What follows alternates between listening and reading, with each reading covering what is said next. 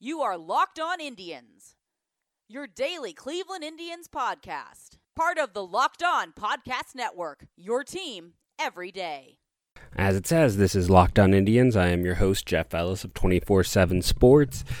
And the Indians didn't play today, so on today's show, we're going to spend the first half looking at the Columbus Clippers. We've talked about all the other minor league affiliates so far. And then for the second half, I thought it'd be fun to go back and review the 2016 draft, because all of the high school players from that class would have been draft eligible this year. So we have a pretty good understanding of it. And I also went out and pulled out my shadow draft from that year so we can see, how things had turned out, who ended up having the better draft, the Indians or myself.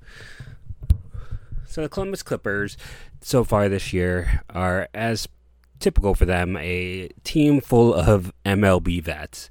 When we look at the guys who've had the most at-bats, it's Bobby Bradley, who is a prospect, but I've talked about some of the warts there. I'll get into him in a bit. Brandon Barnes, 33-year-old former major leaguer. Trace Thompson, 28-year-old former major leaguer. Mark Matias, who's really having a nice year up there. More on him in a bit. Ryan Flattery, 32-year-old former major leaguer. Then you have Haas, Stamets, Mercado, and Greg Allen are the last of the guys who've had over 100 at-bats. The next guy up would have been Tim Fedoritsky, who they traded for cash to Texas. And after that comes Mike Poppy and Daniel Johnson. And then Adam Rosales, who they traded for when they set Max Morhoff to the minors, who's not played much down there. And, under him is Yu Cheng, who's someone else. Chang's only appeared in 15 games, 53 at-bats. It's been ugly, and he's been hurt. Under Chang, I just keep going because it's interesting names. Cameron Maybin, who they sold to the Yankees because the Indians don't need outfielders. He had been pretty awful, though, in AAA. I can't blame the Indians for deciding to sell him. He had not been really effective last year. There's a reason why this was a guy who was willing to go to AAA and play for the Cleveland Indians. Last year, he hit in 340 at-bats. He had a 662 OPS. All of a sudden, he goes to New York this year, and he's played quite well. 274, 729 OPS. He's always been a good defender in left field. Might be hard to believe that he's played 13 seasons in the majors, but he debuted so young for the Tigers. But, just going through this list of players, there's so many guys that I don't want to say they don't matter. They definitely matter to their families and stuff like that, but I mean, in all honesty, it doesn't really matter what Brandon Barnes does. He's not going to get called up. The Indians are not going to go through the rigmarole of the 40-man for someone like that. Bobby Bradley is someone the Indians have added to their 40-man, and he has hit for a lot of power this year. But that comes with the two big caveats, one being the ball in AAA is now the same ball they use in the majors, and it's definitely this year flying out of the park at higher rates than it ever has. And two, the park down there is extremely hitter-friendly to the point where I have a hard time evaluating players based on numbers alone at that park. In terms of the caveats with Bobby Bradley, it basically comes down to him striking out at an obscene rate. If he's going to strike out nearly 33% of the time, I need to see his walk rate higher than 8%. That type of imbalance allows a player to be Matt Laporta. That's where the guy who can just crush AAA, but for some reason can't make the adjustment and get to the next level. Now, sometimes these guys find success at the next level too. It's not always the case, but that's more the minority than the majority of similar builds. But if you're the Indians and, at some point you decide that Bowers maybe could use a little more time in AAA, if you are going to let Bradley get some time at DH, I wouldn't have an issue with that. It's maybe not the ideal situation, but it's not the worst thing in the world either. Eric Haas is what he is. Also, he's got 17 home runs, so he's hitting as many home runs as Bradley. Basically, when you get down to the overall rate of it, because Haas has played in less games, he's actually hitting them more often. and Haas has the lower batting average but a higher on base because he walks a lot. Haas is what we've seen with Roberto Perez this year is he is slowly morphing into one of the top 5 catchers in the American League, between the power, walks, and defensive potential. So I don't think it's an insult to say Haas might be a bit of a poor man's Roberto Perez if Perez can keep doing what he has done so far. But I think that's what you're looking at there. Greg Allen, I've always been a big believer in his potential. He has struggled at points this year. I'd still rather have him up there than some of the players they have up there. But he's probably more of a 4th outfielder. Mark Mathias is a guy I really liked when they drafted him. And by the time I saw him in Akron, he spent a lot of time in Double-A just looking over his head. Couldn't catch up to things, never made hard contact. And he's playing well this year in Triple-A. Still, a 21% strikeout rate with a 9% walk rate. That's not great. He is not doing anything great. He's doing a lot of things okay.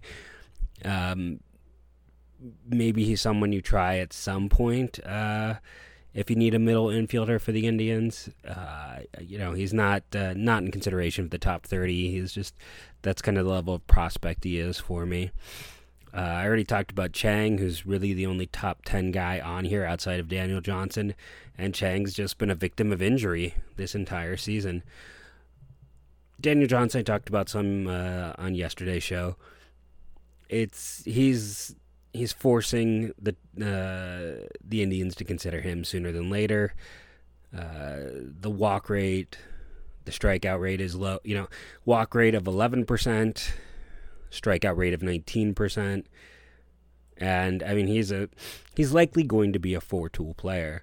I don't think the hit tool is ever going to be all that great, but with his speed, with his defensive potential, with his power potential. If he's a 240 hitter, especially because he can walk, that doesn't bother me.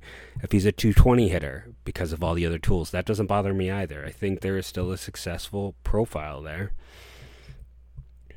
If we're looking at the pitchers down there, so many of these guys have been called up at some point this year. It is just a roster loaded with up and down players. Basically, the only ones who have gotten a lot of usage, who have not been up and down, are Michael Peoples and Xiao Chang. And I'm still a Peoples supporter. I think home run rate is just a crapshoot because that park is so bad. But he's kept his strikeout rate up over 7. He's always had a good sinker. The walk rate is still under 2.5. I still think if someone like Plesac hadn't exploded this year, he would have been, at least he should have been in contention to get a chance. Chewy Hugh is on the 40-man, but he has been just awful in AAA. You can kind of see why Tampa, there's a lot there. There's like 4 pitches. He can get that fastball up to the mid-90s, but he doesn't seem to fool anybody with it. You can see why Tampa was very okay moving on from him. And you can see why the Indians were very intrigued, but it just hasn't come together for him, and I don't know if it ever will. Henry Martinez is starting to pitch better, and he's an interesting reliever. Karinchak's been hurt, which has been extremely disappointing because of him moving as quickly through the system as he was. And Nick Sandlin has had some rough going in his 3 innings. It's a very small sample size, though, so obviously there's not much that can be taken from that. On the whole, there's some interesting players, but it is a group that, the Indians are exceedingly fond of keeping guys down there who have major league experience. And that is mostly what that roster is made of. It's a lot of players who have seen time in the majors at some point during their career. So our sponsors today are Hotels.com. I use them. You should use them. They help save me time. They help save money. You go there, they do the legwork, and as long as you're happy, you'll keep coming back. So they are very much put together to keep you happy, to keep you going there. They're going to do all the things that will make you keep using their site, and that is primarily saving you time and saving you money. So use Hotels.com if you want to have an easy vacation experience. Our other sponsor is BlueChew.com. It is the chewable little blue pill. Since you chew it, it gets in your bloodstream quicker. Means you don't have to wait as long when the time is right. It has all the same active ingredients as the other little blue pills that you know about. If you've ever wanted to try, if you've ever been curious just to see what will happen, it's going to cost you the $5 in shipping, but the pill is free. So you just have to pay for shipping so they don't take a complete loss on this. You'll go to BlueChew.com and use the promo code MLB, and it'll be discreetly mailed to your door. You don't have to deal about, going to the pharmacist or anything like that. It's just you go to Blue Chew, use the promo code MLB, and for $5, you can try it for yourself. So, as I promised, the second half of the show is going to deal heavily with the 2016 MLB draft.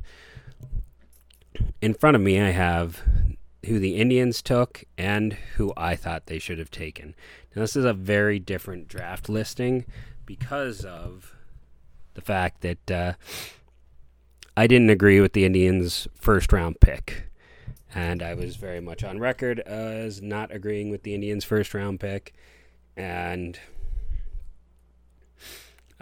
basically from the moment they made it. So the Indians took Will Benson, and he is having a good year this year. His struggles are very well noted. Instead of Will Benson, I took Blake Rutherford. It meant that I had to cut about $750,000 out of what the Indians spent. So, things I talked about here was in round 2, basically. I love Nolan Jones. If I really wanted to cut that money, I could have taken someone like Nick Solak or Sheldon News, who I liked. But I kept Jones in round 2. And for those who are curious, Blake Rutherford, he has been a top 100 prospect of points. His luster is not as high as it once was. And he was he was the only return, I want to say, when the White Sox made a trade with the Yankees a few years ago. The Yankees got Robertson and Kaline. And Benson, and while Rutherford has had some struggles, last year in high A, he hit .293 with 7 home runs. He's walked about 7% of the time, struck out about 18%. He was okay. He wasn't great. This year in Double-A, he's had a lot of struggles. But at the same time, he is in Double-A while Benson is in Low-A. So basically neither of them are great, but I'll prefer the guy who's in Double-A over the one in Low-A. Round 2, as I said, I had some debate, but Nolan Jones was just too good for me, so I kept him. The Indians' next pick was in 2A, the compensation round. They took Logan Ice of Oregon State. And for me, this was a very easy change because I was a big fan of Sean Murphy from Wright State. And taking Murphy over Ice was actually cheaper. It saved me nearly $50,000 to help use. And I always thought that Murphy had the bigger upside and was the better catching prospect. I had Ice in my top 100 draft prospects. He was an interesting player. He was an okay pick, but I had Murphy with a first-round grade. I did not have Ice with a first-round grade. And that's one of those that's a clear win for me because at this point, Sean Murphy he's been a top 100 prospected catcher.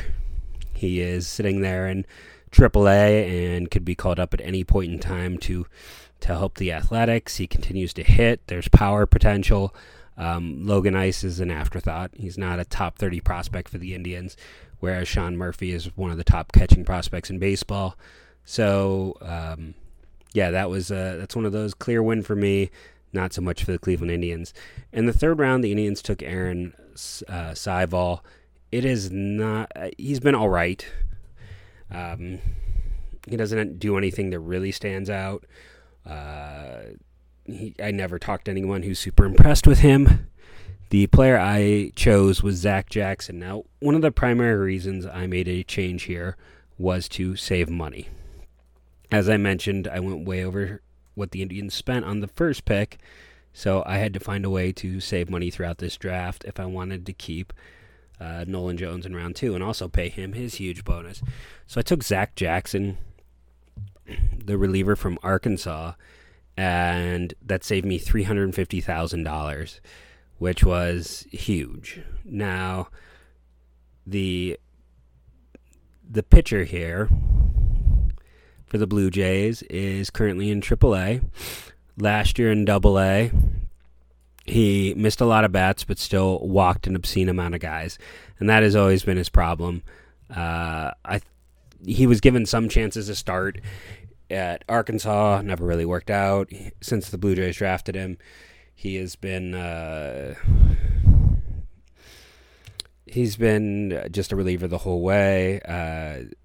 I don't know if he has a major league future just because of control problems, but I'm not sure Aaron Civale has a major league future either. I'm going to lean in my favor just because of the monetary savings, but it's probably close to a push, in all honesty, at this point. Civale probably has a better chance at being a major leaguer. Jackson still has the higher ceiling. With the next pick was the Indians' best pick in this draft in round 4, and that was Shane Bieber. I kept that pick, so we are in complete agreement. I don't have to say anything about that selection because it worked out. In round 5, I agreed with the Indians again. We both had Connor Capel. He was a top 100 guy to me. I was shocked to see him on the board, and he eventually turned into Oscar Mercado via trades, so that worked out. Round 6, I needed to save money, so I went with Duncan Robinson over Ulysses Cantu. Duncan Robinson was a 6'6" pitcher out of Dartmouth. Ulysses Cantu was supposed to be kind of a DH with a strong eye at the plate and an ability to have some doubles pop. He could be on his way out of the Indians organization. So while he has not worked out, Duncan Robinson is in AAA for the Cubs this year. Last year, he was fantastic in AA. Strikeout rate over 7 with a walk rate under 2. For his career, he's had a walk rate under 2 with a strikeout rate over 7. Keeps the ball in the park, AAA arm. At some point, he's going to get a shot in the majors with the Cubs. Cantu has never gotten out of low A, so this one is a clear win for me. And Robinson was a much cheaper sign. So, especially because he was a 4-year Ivy League player. So I saved a ton of money there and very clearly got the better player. As a matter of fact, I think he was a 5th-year senior, so he was even... Oh, no, that was another player I was looking at that point. But yeah, I went with Robinson to save the most money in round 6. In round 7, I kept the Indians' pick of Michael Tinsley. He hasn't been great. He hasn't been awful. It's fine. For round 9, I went with Kevin LaChance, a shortstop out of the University of Baltimore, Maryland. The Indians went with Hosea Nelson, and one of the big reasons I went with LaChance was more monetary savings. He was a lot cheaper. He signed for $250, or no, he did not. He signed for $2,500. He's 20. He didn't play at all in 2016 after getting drafted. 2017, he played in the rookie league. Wasn't all that great and he wasn't awful, but he was released and he's been playing in independent baseball. The Indians got Andrew Landtrip in the 8th, and he's been hurt. He really has not had a chance to show much for the Indians over the years. But, they'll win with this pick over mine, as the player I picked barely touched a baseball. And while the player the Indians picked is pitched, all of 11 innings since he was drafted. He did not pitch in 2016 or 2017. He pitched in 2018, and he's yet to pitch in 2019. Both players have played 1 year of baseball, but Landtrip's career is still going. So, advantage Indians. In the 9th round, I Took Hosea Nelson, just like the Indians did. He's been okay, nothing too big. And in the 10th round, I kept Samad Taylor, just like the Indians did. So everything lined up. I would have definitely then taken all of the players they took with the next few picks. I was a big Andrew Calica fan. They took him in the 11th round. I was a big Zach Plesac fan. You can find that write-up I wrote on him then. Gavin Collins had really good production. Mitch Luongo could have been much higher.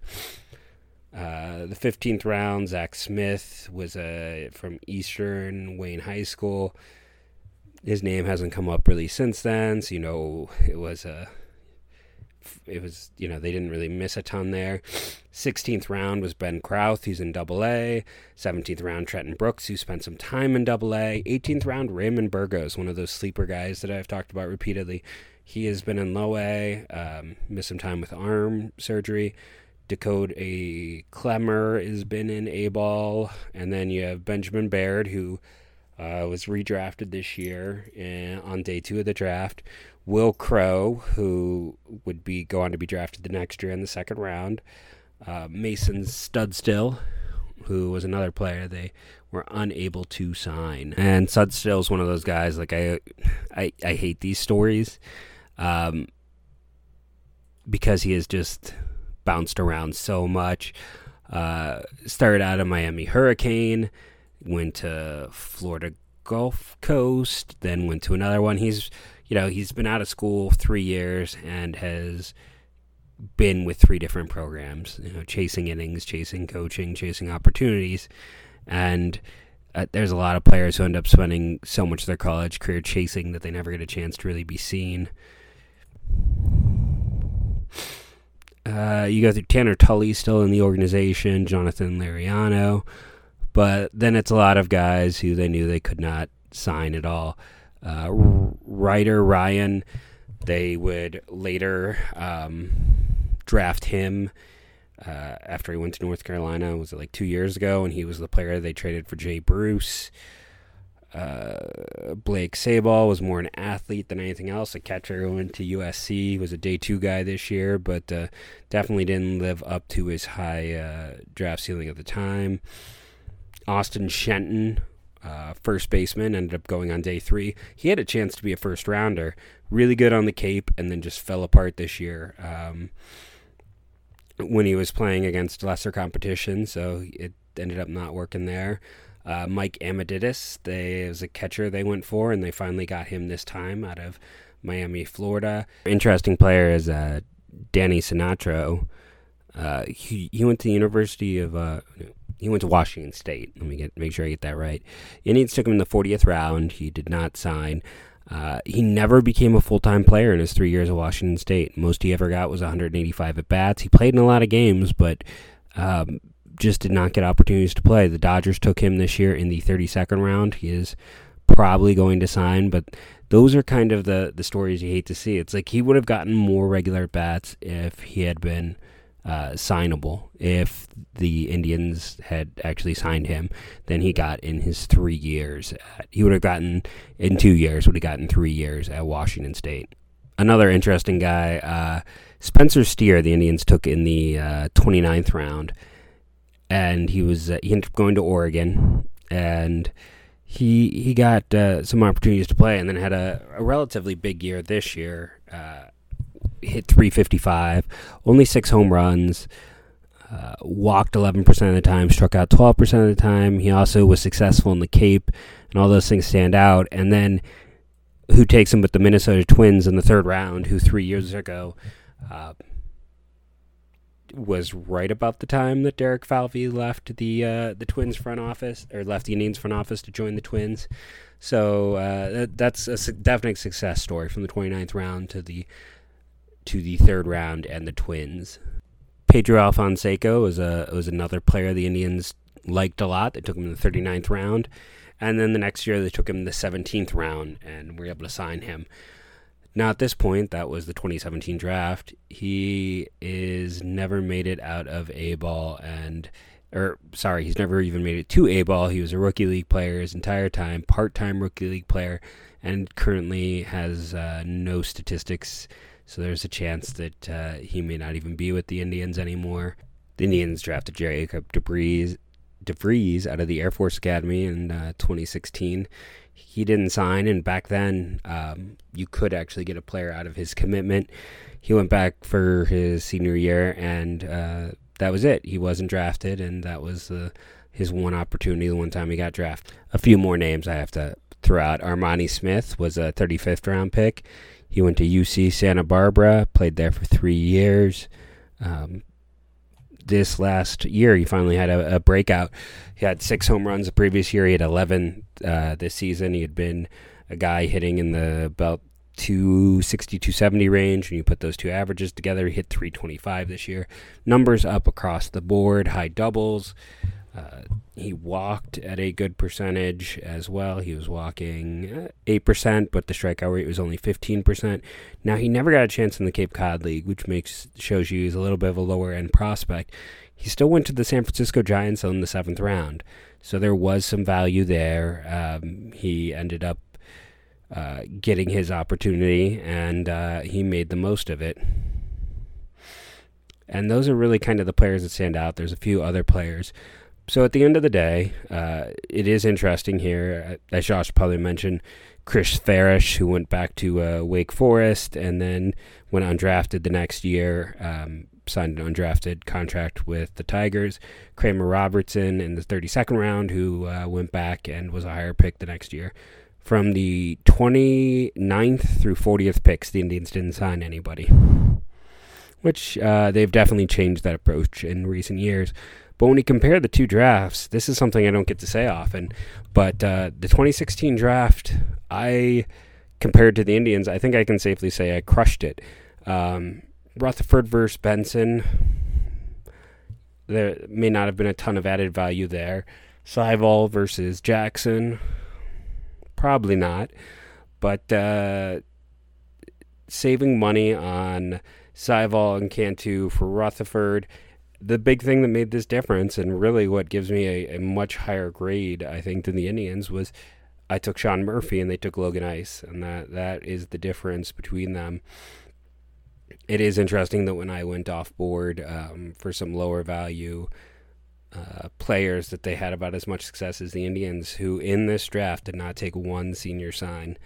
I think this is the only draft you can say that about. And it's not a bad draft at all in retrospect, because in those top 10 picks, you get Shane Bieber and Nolan Jones, who are fantastic prospects, and Connor Capel that had enough value to be the primary piece to get Oscar Mercado.